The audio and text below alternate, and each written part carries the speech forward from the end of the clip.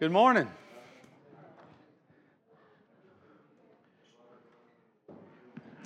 Let me, as we begin this morning,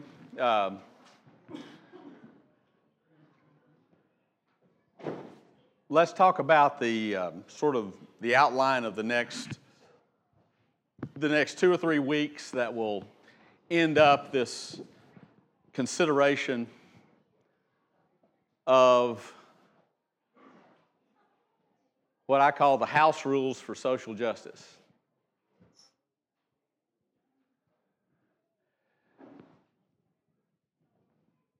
What I hope to do this morning is carry forward these practical ideas we've been talking about, and we've intentionally sort of done this in the sense of sort of concentric circles. Society is obviously the interaction of people. And for a properly ordered society, a properly functioning society, a just society, then obviously it seems to me the fundamental thing that has to be ordered is the individual. And in flowing from that, families of individuals. And flowing from that, faith communities. And flowing from that, the larger community at whatever level we want to draw that circle. And so, the way I sort of picture it in my mind is, and this has been said here a lot, that the primary way that we bring God's order into the world is through our own repentance, our own devotion, our own discipline, and then evangelism, telling people that good news. And within the church, making sure that we are encouraging each other to love and good works. And one of those primary things, and frankly in our age, maybe more so than a lot of other ages. And this doesn't diminish sort of big picture things that might be attempted in terms of trying to remedy specific issues. But in point of fact, it's very clear that the family is the fundamental underpinning of society. So if Christians can be family enhancers, if Christians can be thoroughly and totally devoted to family life, with all that entails, with all the forgiveness, with all of the sacrifice, with all of the bearing with all of the joy, with all of the encouragement, with all of the counsel and advice and all the things that go into family, and sustain that and say, we will even be sacrificial in bad family situations. Then we are looking distinctly unlike the world. And by the way, the goal of this whole thing is not explicitly to look distinctly unlike the world, except to the degree that the world looks unlike God's will. This is not a be different for different sake kind of thing, right? So one of the main issues that we've talked about is, we all have a tendency, and I heard this said 3 weeks ago maybe. How many of you have heard of or read anything by David Platt?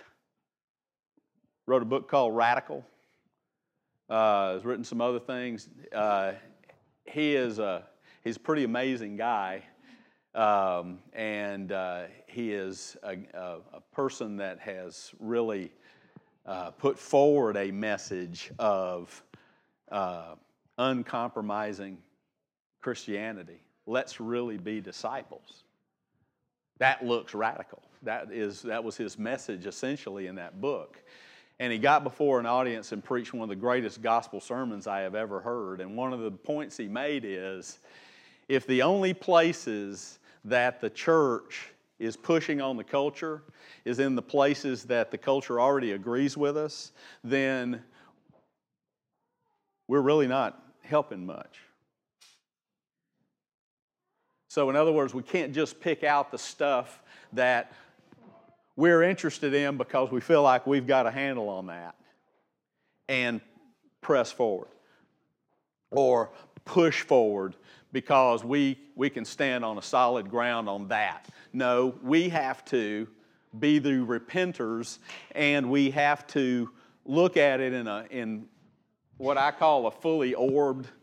It's not just two-dimensional. It's not just lines on a plane. It's the whole Megillah. And you don't just pick out, I think that this is the fundamental thing. If we could get this right, then all the rest would fall into place. Pretty clear that that's not true. It's pretty clear. We've got plenty of empirical evidence that that is not true. So, as Christians, we're to be thinking about this from a fully orbed standpoint. The main thing is the main thing. What is the main thing? The main thing is the gospel of Jesus Christ. And tough as this is, and this, again, remember, concentric circles, throw the rock in the pond and watch what happens. The good news starts with bad news. The bad news is that we sin and fall short of the glory of God in tragic, harmful, evil, destructive ways. We do it personally, and certainly society does it. And the farther away a society is from God, the more they do it. Jimmy brought up a couple of weeks ago that certainly the church has, for example, countenanced divorce in a way that it shouldn't have. It shouldn't have. And that's not to say we should have had inquisition squads. That is to say that we should have suffered with in marriage, called people to repentance where they needed to be called to repentance, uphold them where they need to be upheld. So the church has capitulated, and therefore we have a lot of other now sins of the day that are justified on the basis of, well, you let that one go, so you need to let these go.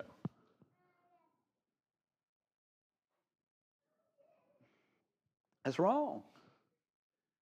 It's not true. But that's not, and I'm not just talking about sexual sin. I'm talking about fully orbed, all around, what are we talking about here? But the point that Jimmy made is, in terms of these concentric circles, how this thing moves out, the fact of the matter is when you analyze the statistics, it is very, very obvious that a lot of people that are being counted as Christians in surveys in terms of being divorced and all those kinds of things are not Christians in anything but their own mind. They're not acting as Christians. They are far from Christ. If they were ever close to Christ, they are fallen away. And the point is that what does that imply? That doesn't imply that our finger pointing gets harder as they get farther away. It means that we try to expand from the center and expand the love of God in the world. which implies that we don't skip steps. That you can't jump from here over to here. You can't say, there are lots of poor people, for example, and if they had more money, they wouldn't be poor. So we'll jump over here and we'll get money from over here and we'll give it to these poor people.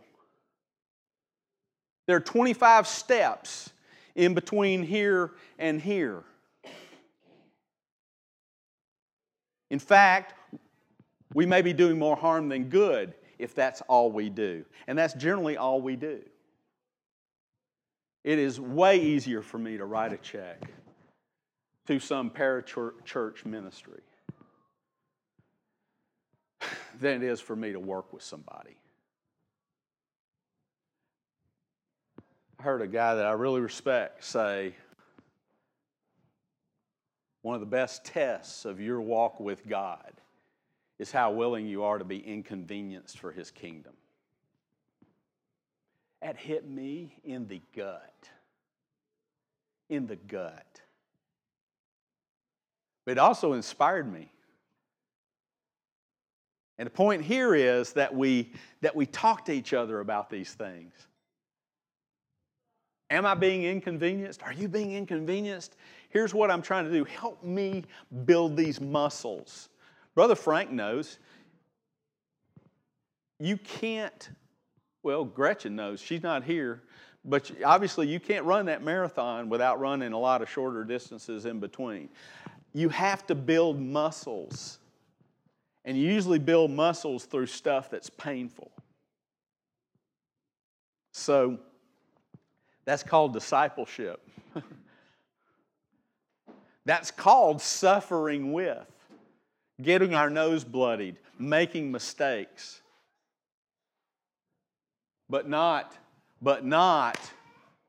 delegating the task. Certainly not delegating entirely. There are times that it's appropriate to delegate, but it's not appropriate to always delegate. I have to remind myself of that.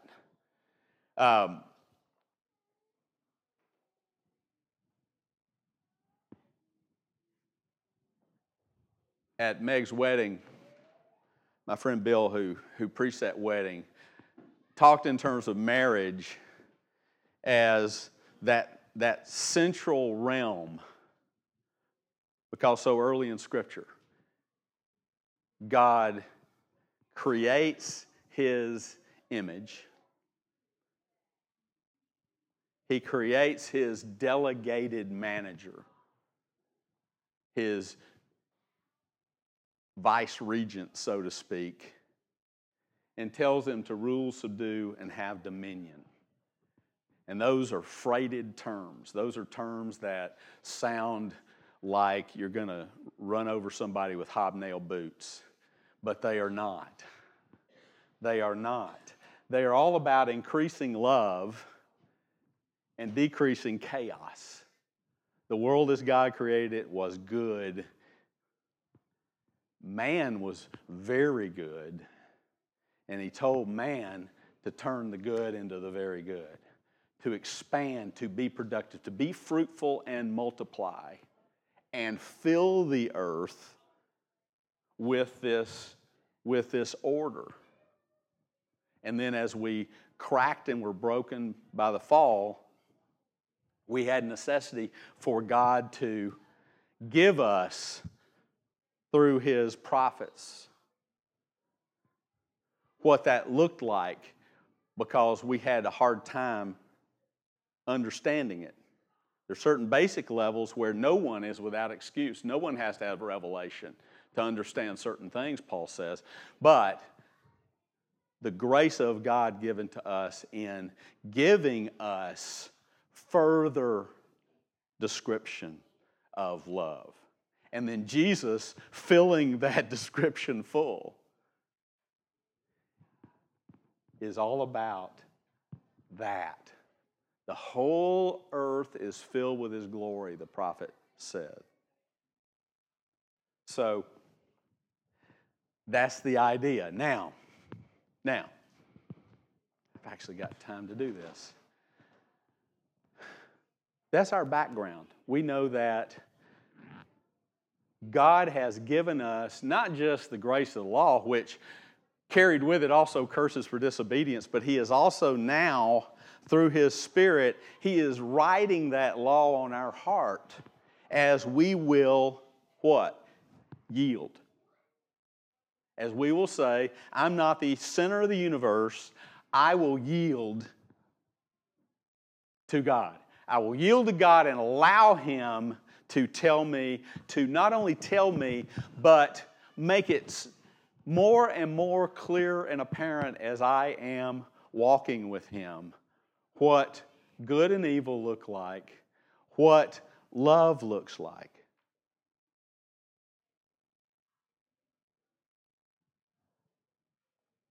So, what I want to do the next couple of weeks following this is allow those of you who have explicit ministries in the kingdom to talk about that. To talk about what was it that God put on your heart? Or what did you do the first time you tried this, and did you get your nose bloodied, and then did you seek the Lord and gain a better understanding? Whatever it looks like. And talk about what those look like, because that's an encouragement. That's encouraging one another to love and good works. How did that come about? What encouragement would you have for people? But the second thing is, Tim has talked about this a lot. We all have giftings. This little bitty church is incredibly full of giftings. I think of Seal and the work that she does in teaching people, working with people. Jimmy does that. And then I think of,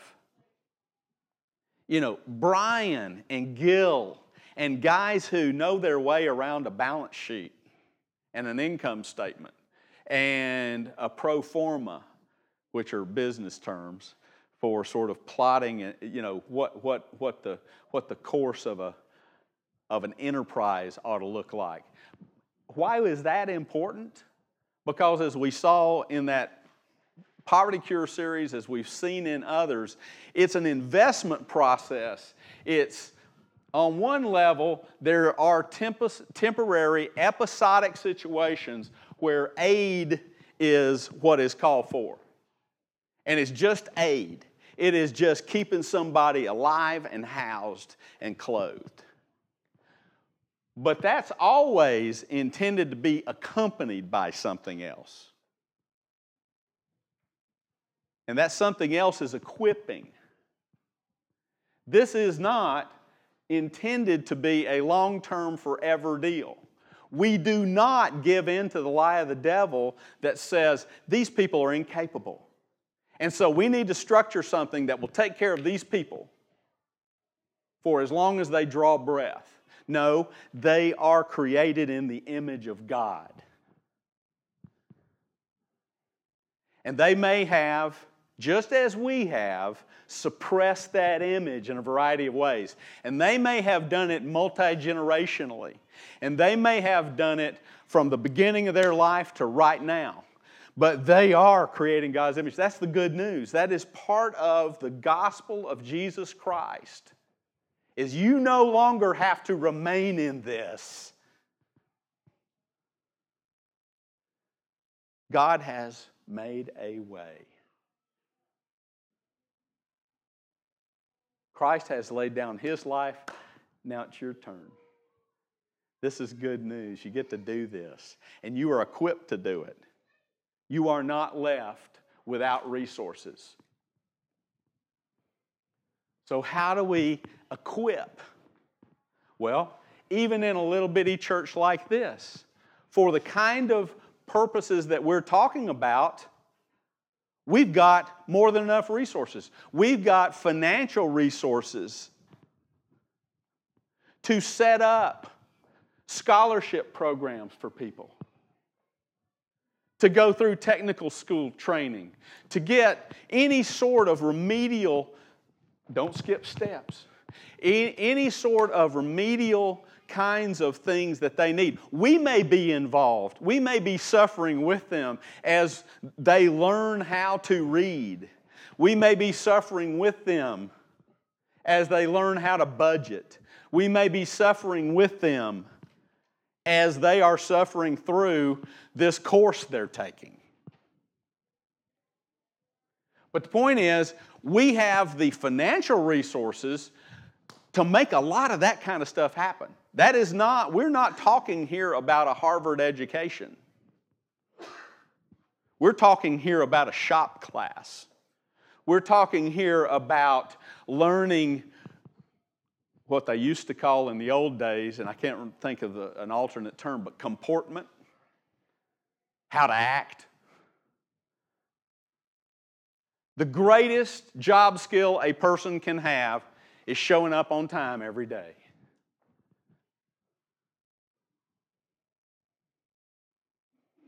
How many of you are familiar with Mike Rowe?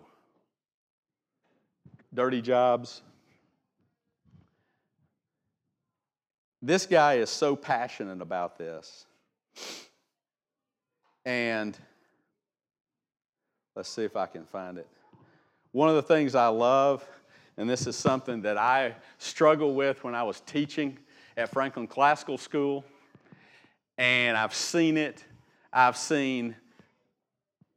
over and over. And I've seen it as much in well-to-do households, maybe more in well-to-do households than I've seen it in less well-to-do households. But the whole idea of follow your passion. I can't do that unless I love it. First of all, I haven't found the job that I love every aspect of, and I've done a bunch of different things. What he says is, you guys, if you want to look this up, it's called the SWEAT Pledge. SWEAT is an acronym. Skill and work ethic aren't taboo. And I love this. His fourth point, I do not follow my passion, I bring it with me. That is so profound, it just makes me hurt. Just teaching somebody that. Let me tell you, that's life-changing stuff. But what I want to do is I want to skip the step. I want to jump over 5 steps.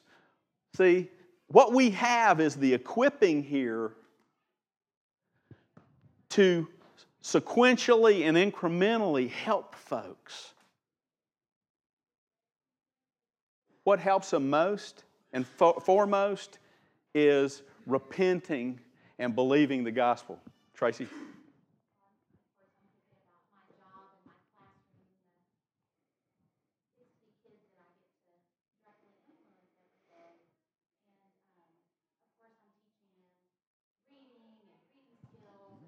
Yep. Grammar and verbs and all that, which I'm qualified to do. But just as important is this other life skill set. Exactly. And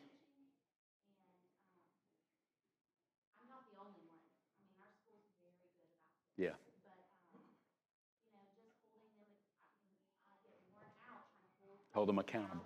Mm-hmm. For turning their homework in on time, coming to class on time, following directions, being kind to others, not groaning when I give them an assignment, expecting them to write sentences you think I've asked them to hand out. Oh, yeah. Yeah. Yeah. But it's just like constantly the work ethic, and you see, and I'm just, one of my favorite things about my job is setting out at the beginning of the year saying, guys, I'm a tough teacher, I expect a lot out of you, and watching them grow into that, and expecting that of themselves, around January or February, they have so much, they're proud of themselves, that they can do it, that they know what they're doing in school, they're confident, but I mean, I just... You're suffering with. You are suffering with. Yeah. Yeah. It's hard, and just I've got two different classes, and this coming week we've hired a new fourth grade teacher, and I'm gonna have three different classes. And one of the classes, it's funny how the different classes kind of have their own personality. And in one of the classes, they have just a much worse work ethic. They grow up Mm-hmm. and complain, and it's just, and you watch, and as a teacher, I can see the two or three kids that are influencing Mm-hmm. the entire Yep. class. Yep. And just how, attitudes are contagious, especially negative attitudes, and just all those things that Wow. you're dealing with. But a couple of years ago, I had a class that was full of kids that lied all the time, Mm-hmm. and that was an issue. But there's always something to address. And I mean, I know I get paid for what I do, but I also see that as That's ministry. it's heavy lifting. It's hard work. And unfortunately, in the public school system, it doesn't have that old-timey covenantal aspect that was part of what schooling was. The folks at home were supporting the teacher, not the kid. If any of you all ever want the most refreshing hour or so, maybe two, that you could possibly spend, I would encourage you to make an appointment to go see the KIPP Academy in East Nashville. KIPP, Knowledge is Power program. 2 Harvard graduates, went to work for Teach for America, saw that a lot of what was being done was not really helping, and said what would help. And these are, in most cases, charter schools. They are now in 20 or 30 cities. The one here is run by a young man who is a graduate with Lois's niece from the University of Virginia. Is a marvelous guy. And their motto is work hard, be nice. They go to school at 7:30 in the morning, and they leave at 5:30 in the afternoon. They have never admitted a child, and this hadn't been on purpose, it's been the nature of the beast. They have never admitted a child that was reading at better than 2 grade levels below their attained grade. They now have either the second or the third highest TCAP scores in Nashville. But what does that entail? That entails a lot of hard work. I watched a 6th grade teacher teaching a math class. Now, I was the kid, and we had blackboards back in my day, and we used to have to go work problems on them. And I was the kid that had bad dreams about going to the board, and I was in my underwear. And everybody was laughing at me. I watched this woman, and let me tell you, these are not classrooms with 13 children. These are classrooms of 40. But it's a covenantal model. Randy went into the neighborhoods. They're in the hood in East Nashville. They occupy an old, formerly beautiful building that was built back in the Depression when they built a lot of beautiful school buildings to keep people employed. And they only occupy part of it because they can't keep it all up. I watch, and what he did is he went out and he evangelized. And they make a covenant. They say, we will lay down our lives for these kids.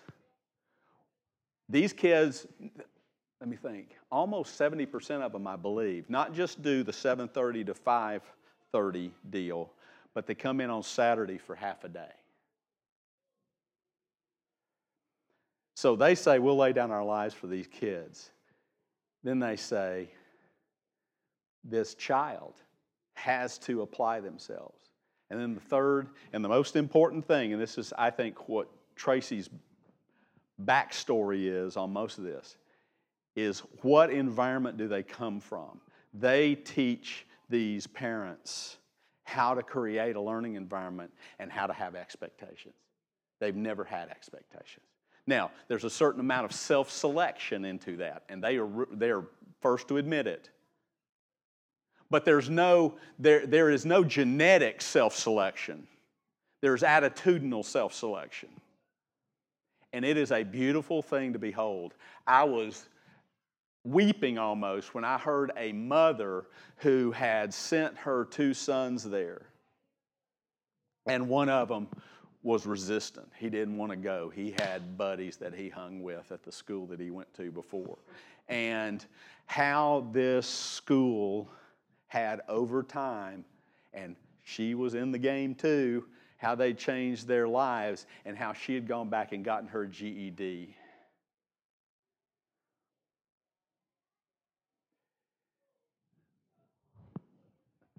That's ruling, subduing, and having dominion. That is pushing back chaos. That is saying there's a new paradigm. I mean, and Nick won't mind me saying this, but Nick Brown, who can't get here on Sunday mornings because he's going to Belmont and has to work on Sundays to help pay for going there. But Nick Brown is in that classic scenario of the bucket full of crabs. And he was the one person in his family that said, I'm going to go a different path. And what's happening now is a combination of things. He's being pulled back. And for the first time, and I said this to him, and I've developed a wonderful relationship with him. I said, I hear doubt creeping into your mind. I hear your original commitment wavering. You can't do that. You can't go there. That's encouraging one another to love and good works. I'm not talking about that in terms of me. I'm talking about that in terms of what Tracy's doing. I'm talking about that in terms of what Jimmy's doing at the jail. I'm talking about that in terms of what Frank's doing at the jail and what Taz is doing. The point is that what we're calling people to is something that will, we know, be beneficial. Praise God that we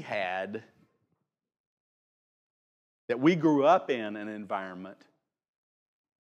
Holy moly, my mother took me and had my intelligence tested about 3 or 4 times and could not get over the fact that I would not do math.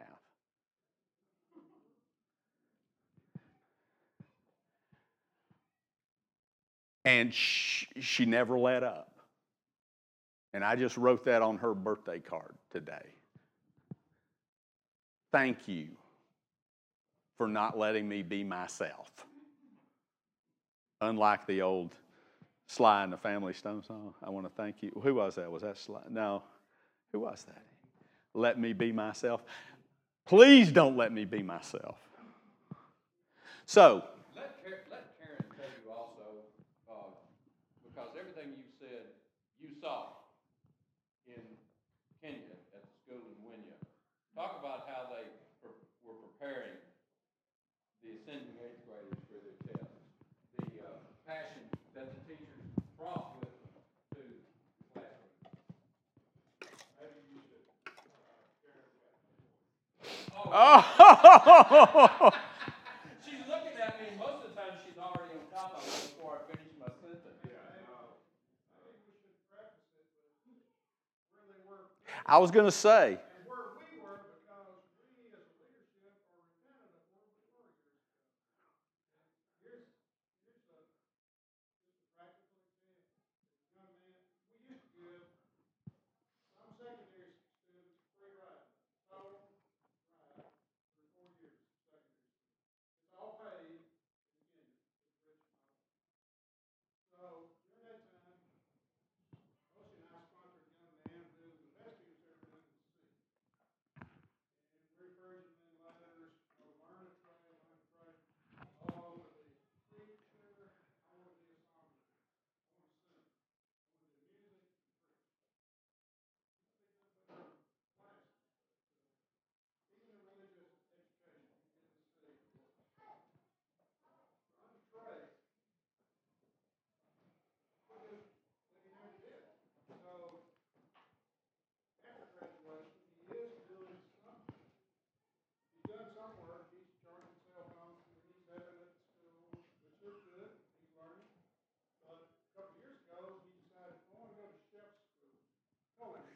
He wanted to follow his passion, in other words.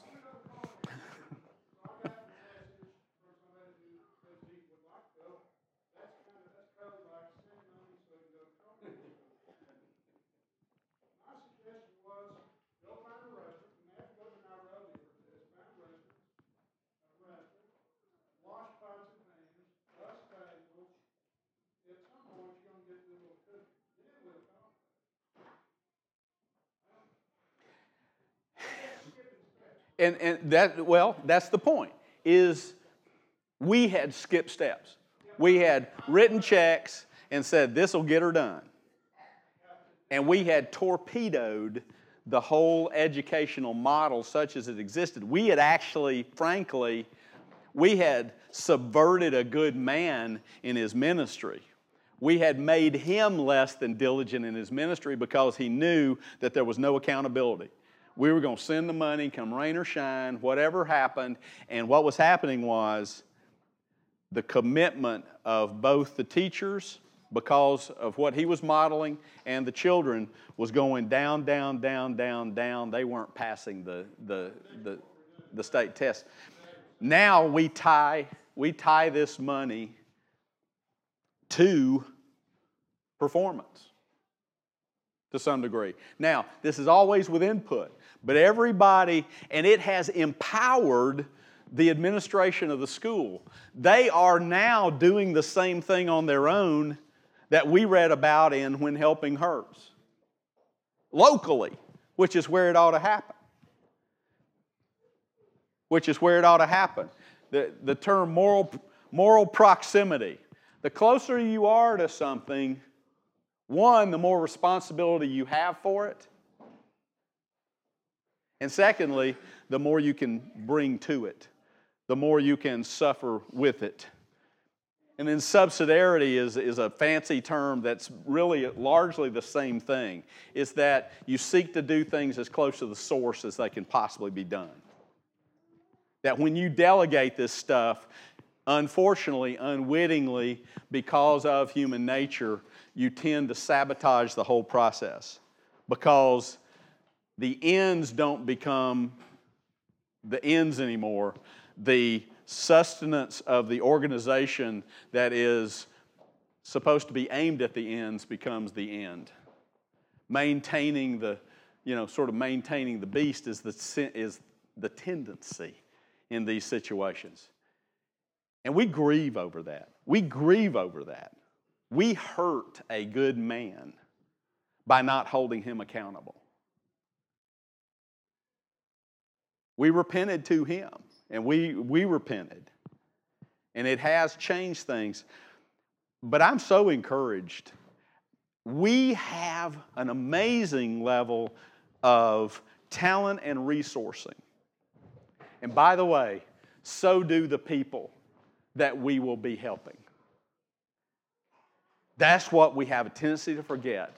We have a tendency to say, these folks are incapable. They're just like this. Is that the gospel? Not. It's not. So,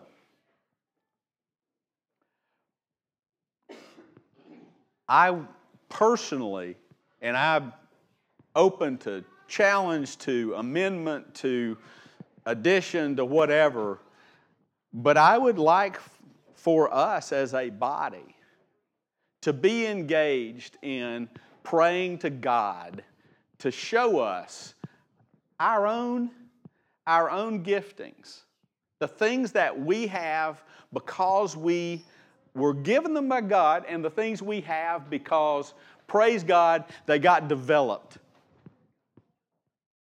Because my mother wouldn't give up and let me just do the easy thing.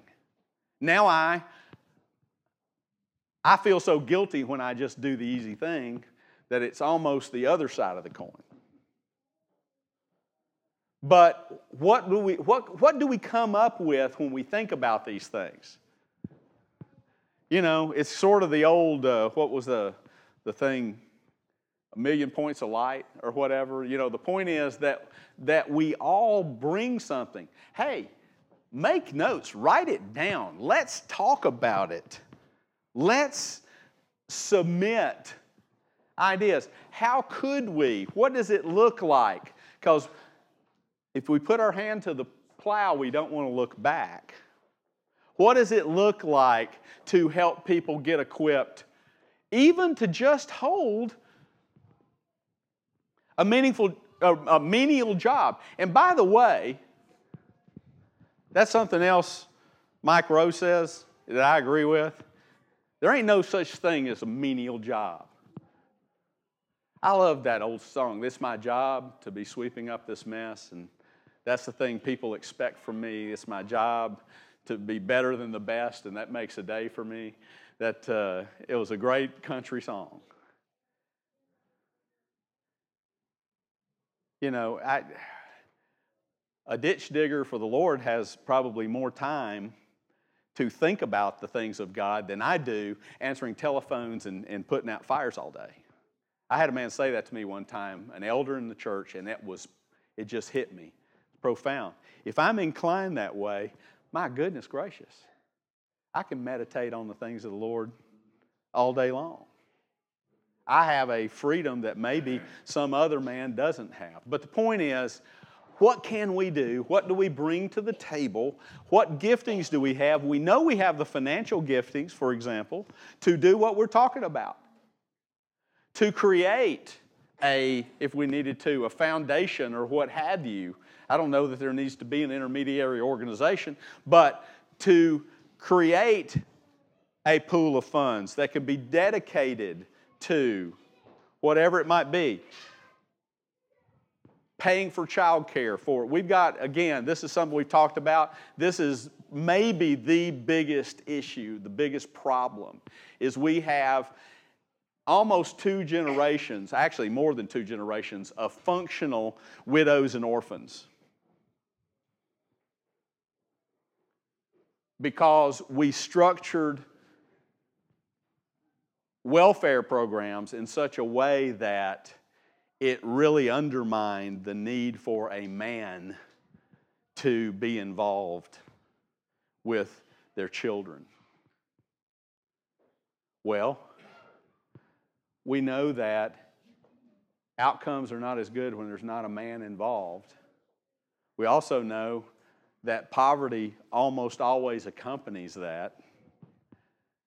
We know that it probably is also counterproductive in many cases for a woman to work a 40-hour week and become more sufficient, maybe not self-sufficient, but more sufficient. What does that do to the kids? Latchkey kids and all that. So what do? Let's put on our thinking caps. How can we help? Those are things that we can do right here in Franklin. Right here in Franklin. How can we do it without causing more pain? How can we do it to the glory of God? Because what we're looking for is the glorification of God in the stories that come out. When Frank tells stories about these prisoners, and they may have 10 or 20 more years in prison, but they're not living like they're in prison anymore. They may be more free than people on the outside. See, that's giving glory to God. That looks like redemption. So anyway, that's over the next couple of weeks, I'm going to be getting with folks and asking them to come up and talk about the ministries they're involved in, how they got involved in that, what were the challenges, what were the encouragements, etc. So thank you all.